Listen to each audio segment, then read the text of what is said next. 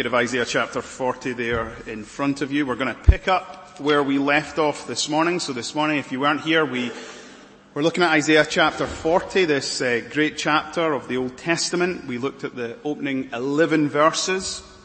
Let me just recap some background. Isaiah is writing in Isaiah chapter 40 to a generation yet unborn. He's writing to those who will find themselves in exile in Babylon. And as we've just been singing even in Psalm 137, God's people who found themselves in exile were people who were depleted, deflated, discouraged, disorientated, and as we'll even see in our passage, disappointed with God. They thought that God had forgotten them, had abandoned them. And in this chapter, Isaiah has this message of comfort and hope and encouragement. God wants to breathe new life into his people. God, in his amazing providence, has a plan. He has a glorious future for his people. We saw in the first 11 verses this morning that God comes to his people. That's what he promises to do, to come to them, because he wants to be with them. He wants to save them. He wants to reveal himself to them. And he wanted his people to trust in him, because his word stands forever. Well, as we pick things up in verse 12 this evening, God's so conscious that his people living in exile, that one of the realities that can happen is that our problems grow big and our vision of God goes small. And God understood that what his people needed was to behold him afresh. And so as we walk through this chapter, that's all we're going to be doing, is beholding God for who he is in all his glory and greatness. If you want a correct perspective in life, you need to have a fresh vision of who God is in all his glory and greatness. Now, this is honestly one of the most brilliant sections in the whole book of Isaiah. And as we come to it, I just want to say this by a disclaimer, that we've all got finite minds here, right? So we'll never ever be able to fully grasp nor fully comprehend how great and glorious our God is. Impossible. But as we come to this passage, God wants to stretch our vision of who he is, so that we would understand something of his greatness. Now, the first section runs from verse 12 through 17. And what Isaiah does as he begins here is he uses a series of rhetorical questions in order to get God's ancient people and us this evening to think about what we know about who God is. When God asks these rhetorical questions, he's not asking them in a hostile manner. No, he's asking them in such a way that they're designed to renew God's people's faith in him.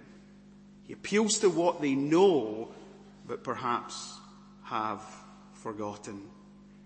So here's the first question. Who has measured the waters in the hollow of his hand, and marked off the heavens with a span, enclosed the dust of the earth in a measure, and weighed the mountains in scales and the hills in a balance? Isaiah employs this other technique as he employs this rhetorical question. He uses anthropomorphism. That is, he applies human terms to who God is. John Calvin says this is called divine accommodation. This is God speaking to us in baby speak so that you and I understand. Of course, we know that God is spirit. He doesn't have a body. But he wants us to understand just how great and glorious he is. So here goes. Here's the first question, right? How much water do you think you can in the hollow of your hand?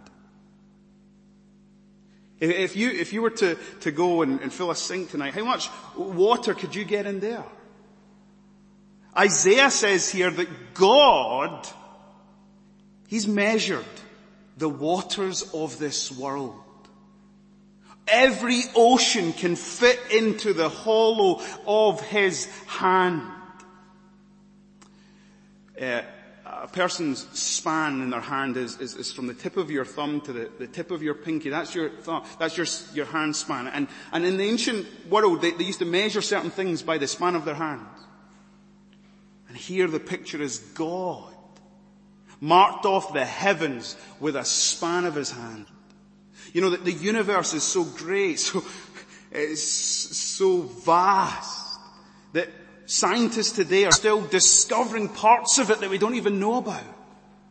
With a span of his hand, God measured off the universe.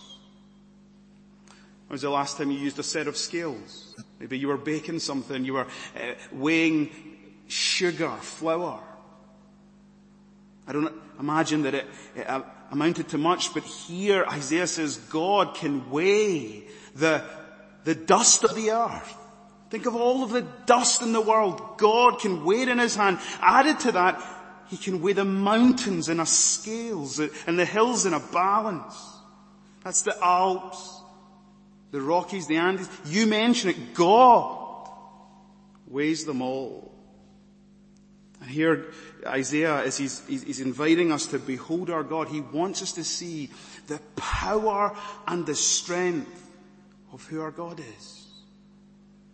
See, when you understand how powerful and how strong God is, you can appreciate that means that God can do anything whatsoever in your circumstances. Nothing too hard for him.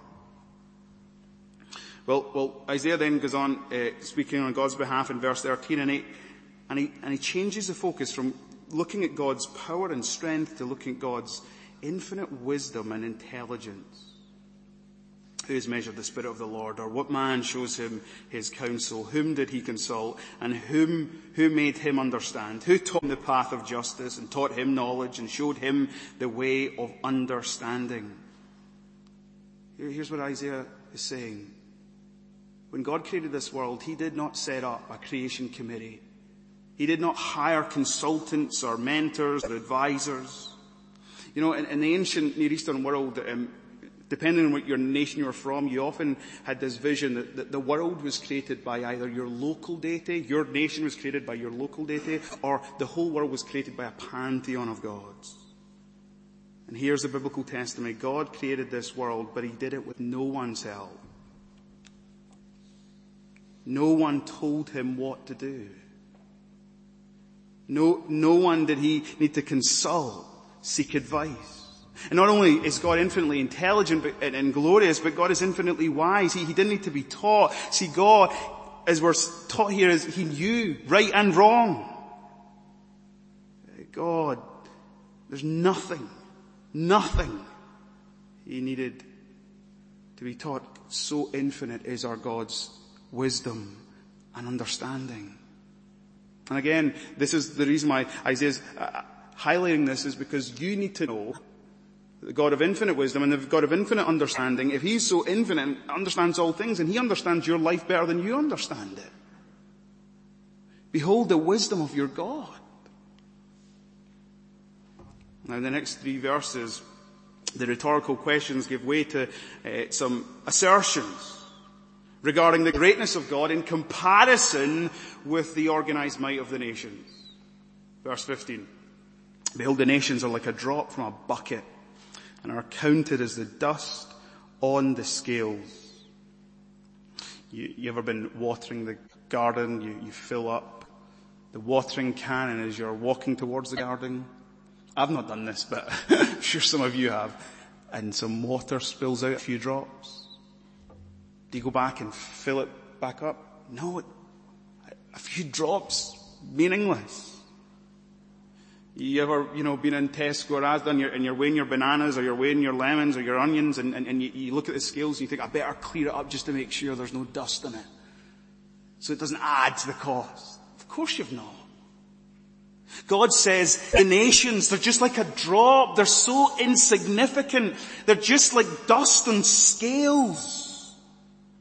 All the nations of the earth, all the huge military powers of Babylon, of Egypt, they're nothing in comparison to God. They're a drop in a bucket compared to his glory and greatness. The reference in the next verse there, behold, he takes up coastlines like fine dust. It can perhaps in the people of God's mind that the coastlines may have referred to people who who were living in the West, the Greek-speaking world of the day. And many of them had heard the rumors. They were powerful and they were growing in resources. And God says, they're not people you need to fear. They would just run through my fingers like dust. When he mentions Lebanon in verse 16, Lebanon was renowned throughout all the world for its renowned forests being full and lush and then having all these wild animals. And God says, if we had all the trees of Lebanon and you tried to burn them in burnt altars, they would not be worthy of my greatness. And if you took all the beasts of the field and you tried to offer them as sacrifices, they would never meet the greatness and the glory of who I am. They would all prove insufficient. Such is the glory and the greatness of God in comparison to everything else. I noticed that in verse 17 he says, let me put it clearly. He uses this hyperbolic language, but it's in many ways so true. All nations are nothing. In comparison to God, there is an infinite chasm between the Creator and the created. They are nothing. They are empty. God here is trying to stretch our vision, show us how great and glorious He is. Do you see it? Now, as we get to verse 18, we come to a new section. And Isaiah presents a consequence of this vision that he's just presented of God in all His greatness. Look at verse 18. To whom then will you liken God? Or what likeness compare with Him? And the answer to that question is no one, nothing. But you know what happens to people in times of hardship and struggle?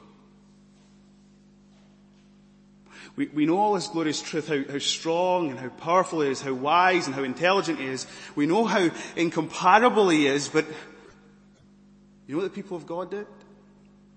They turned to idols. Look at verse 19. They wanted a God that they could see, hold, bow down to. I know it's ridiculous, but this is the sinful heart of humanity. Verse 19, an idol? A craftsman casts it, and a goldsmith overlays it with gold and casts it with silver chains. He who is too impoverished for an offering chooses wood that will rot. He seeks out a skillful craftsman to set up an idol that will not move. It's one of the tragedies, right? When God's people sometimes find them suffering, instead of turning to the God who's so glorious and who's so great, they turn to idols. And here he says they go to a craftsman who'll make them an idol from gold and from silver. And if they don't have enough money, they'll go to a craftsman and say, I need an idol made of wood, but wood that won't rot. And I need you to make the idol in such a way, when I put him up in my home, he'll not fall down, he'll not topple. And in many ways here, God through Isaiah is just speaking of the complete ridiculous nature that God's people would forsake Him and put their trust in idols. Now, you and I might be tempted to laugh at them and scoff at them, but here's the question. Do you ever do this? You know when the going gets tough? You know when times get hard? Is it in God you put your trust? What is it that your mind turns to when you're all alone with your own thoughts? What is it that captures your heart's affection and attention? Now our idols, of course, might not be like the ancient Israelites, physical idols of gold and silver and wood. But how many of us idolize people? Or pleasure? Or ambition? Or material things? How many of us will so easily substitute something else in the place of God so that we can find meaning, safety, security, purpose?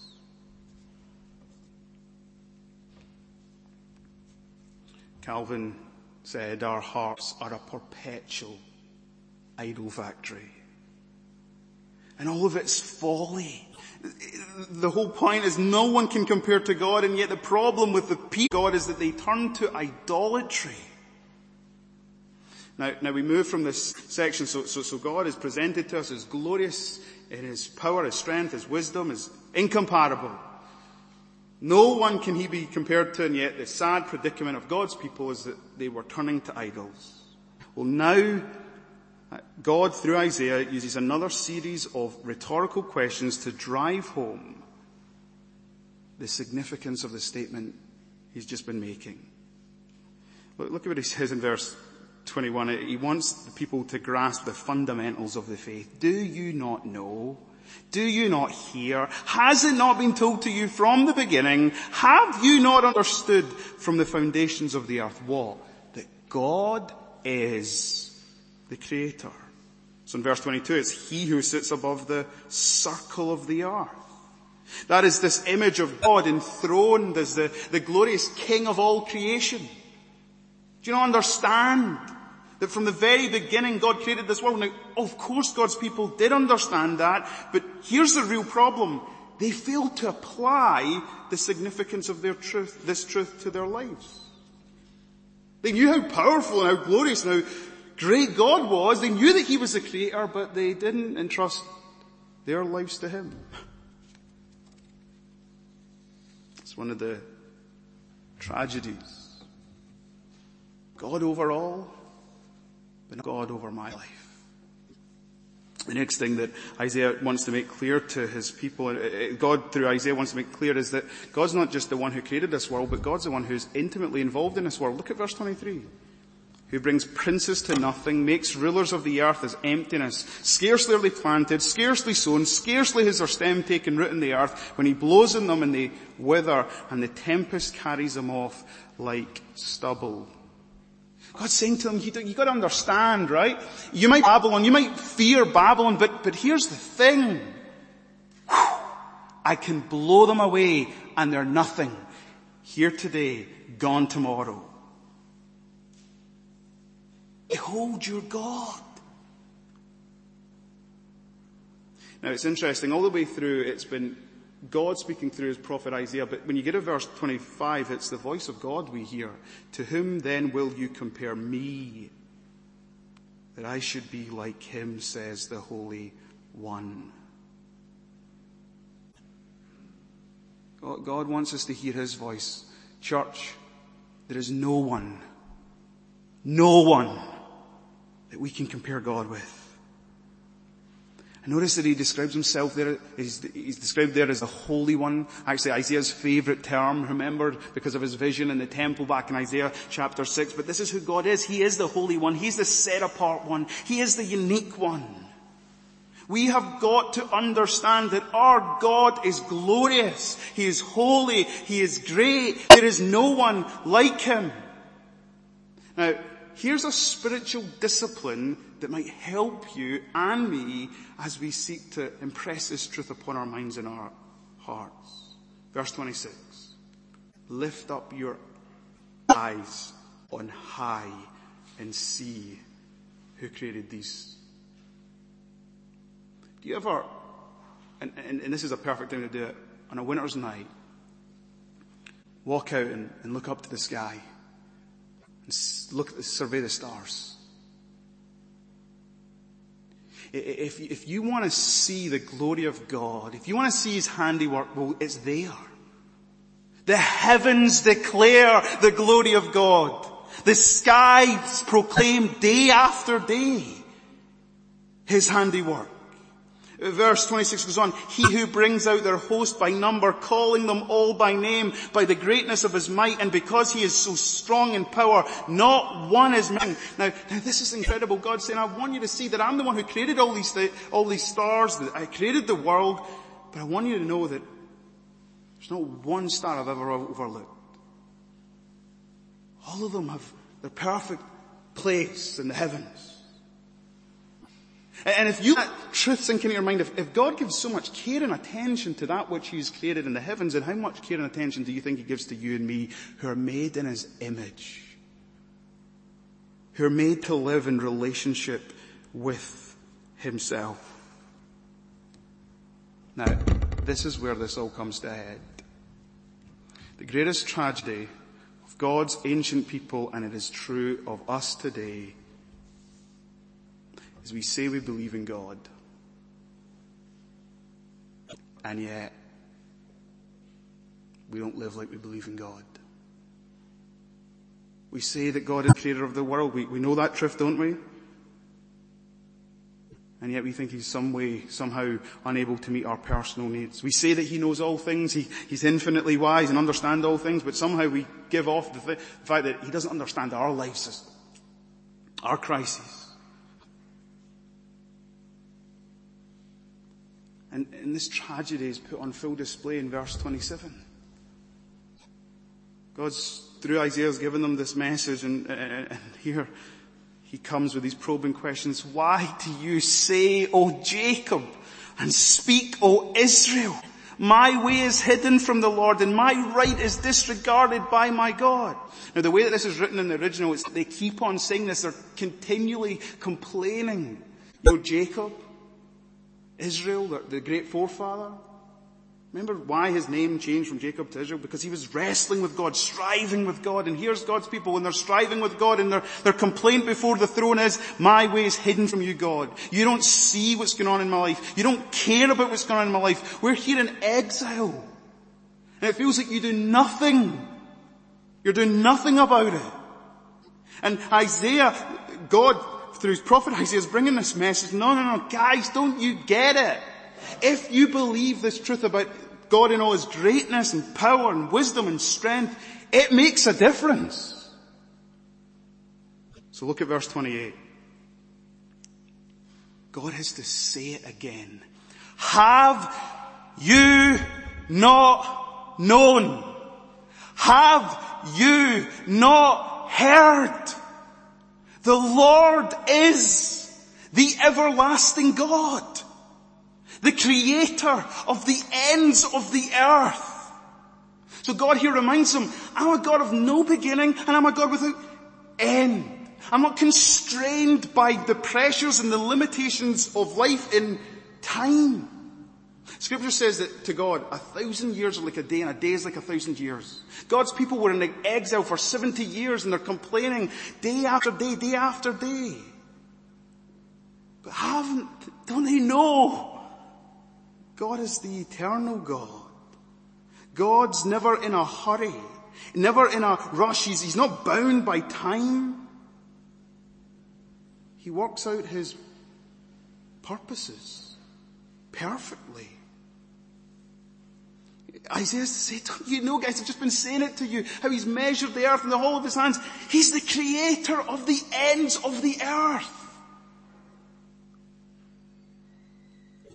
As I said, the ancient Near Eastern nations, they all thought, there's a God, the gods of Babylon, the gods of Assyria, the gods of Egypt. Isaiah, speaking on God's behalf, says, no. God is the God of the creator of the ends of the earth. That is, he's the God of every nation. He created this universe. He made them meticulously, precisely, every mountain, every valley, every field, the stars in the sky. God made it. And if God's so precise in all that he made, how precise do you think God is with your life and my life? So quit complaining, quit saying that God doesn't care, God disregarded your way. Remember, the whole purpose of this chapter is that God's people might have comfort and encouragement, and so it is this glorious end. You want to know who God is? You want to behold your God? Well, listen, he does not faint or grow weary. God never gets tired. He never gets tired. Never sleeps, never slumbers. His understanding, unsearchable.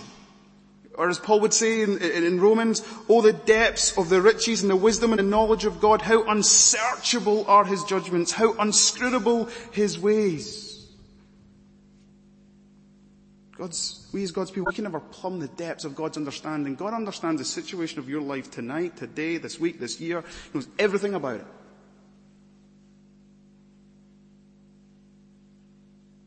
And he's working out his inscrutable ways. We must let this vision of God, who he is, reinterpret our life circumstances. Never let your feelings define who God is. You know, you're downcast and you're self-pitying. You start to think that God is distant and detached and removed. No, let your vision of who God is as revealed in the Scripture define and shape and inform your thoughts and your feelings. God is great, God is glorious, God is good. Look at verse 29. He gives power to the faint, and to him who has no might, he increases strength. You just love this, right? God, with all the resources that he used to make the universe, he delights to use his limitless resources to give his people strength. When you're physically and mentally exhausted, God loves to strengthen you, renew you, breathe new life into you. There's this contrast in verse 30. Even youths grow tired and weary. Young men stumble and fall. Man at its prime, if man lived in its prime, young men seeking to live without dependence upon God, they'll grow weary. They'll suffer. But those who are weak, those who live in dependence upon God, their Creator, those who live in relationship, they'll find what they need. Now here is the most incredible thing. What is God's way of strengthening and renewing his people? You see it? Verse 31. But they who wait for the Lord shall renew their strength. Now this transformation takes place week day. To strong and filled through waiting. Now, let's not misunderstand this. This does not mean that you passively sit by and do nothing. This waiting is speaking about active trust. God, no matter what I'm going through, I'm going to trust you. I'm going to depend upon you. I'm going to rely upon you. I'm going to praise you. I'm going to pray to you. And do you know what's incredible about this is that when you rely upon God, when you pray to God, when you praise God, that's his means of transforming you, filling you, renewing you. It's his divine design. That word renew means exchange. We substitute our weakness as we wait upon the Lord for his strength. You'll know that the word wait can also be translated hope. As we hope in the Lord, as we know who he is, as we know what he's done, as we were studying this morning, even in his Son, the Lord Jesus Christ, taking our judgment, we can have full confidence in who God is. You know, one of the huge difficulties of the Christian life is God calls us to walk by faith and not by sight. You and I find it easier to walk by sight and not by faith. So we look at our problems and we don't trust in our God. We want to run ahead. We look to idols for that which we should be looking and trusting in God alone for. Now, one of the reasons it makes us such a glorious word of comfort and encouragement is how it ends. People were living in exile. And you know what they desperately longed for? Was to go back home. And if you remember, do you remember how when God's people were enslaved in Egypt, how God described the Exodus? He would take them. His people, he'd carry them on his wings like an eagle. Well, look what it says. They shall mount up with wings like eagles. They shall run and not be weary. They shall walk and not be faint. In the most intense trial, difficulty, exile, these people want to fly. These people want to run. These people want to walk. God says, as we wait upon him, God ultimately promises us that, and on it, it's coming. It's going to happen. But not in the here and now. It's going to happen in the sense of, in all of our trials, God just leads us out of them. ultimately God is going to come and take us as his people, and he's going to lead us gloriously into the new creation. He's going to take us home. And we're going to be with him. We're never going to forget who he is. We're going to trust him. But he calls us in the here and now to do that, to wait upon him, to hope in him. Let's pray. God, we want to learn how to submit to your wisdom. We want to learn how to look to you, to trust in you. We want to go into this year facing every day with glad expectations that you're the God who is at work, even whether we are conscious of it in our own lives. But you're at work in this world. You are at work in our own lives. We don't often see it. We pray, oh God, that you would teach us how to depend and how to trust in you. God, have mercy upon us when we turn to idols, when we look for pleasure, for security, for meaning, for happiness apart from you. God, we pray that we would learn how to behold you, that you would re-evangelize our hearts, that we might discover your greatness and your glory afresh. God, we do long for that day when we will be lifted from this world and carried into the new creation by you. God, we long for that day when we will dwell in your presence and there will be nothing whatsoever that will ever interrupt, distract our communion and our fellowship with you. And so, God, we pray that even as we wait on you in the here and now, as we trust in who you are and what you've done, you might renew our strength to live for you, especially as we go forward in this new year. And we pray it in the precious name of Jesus. Amen.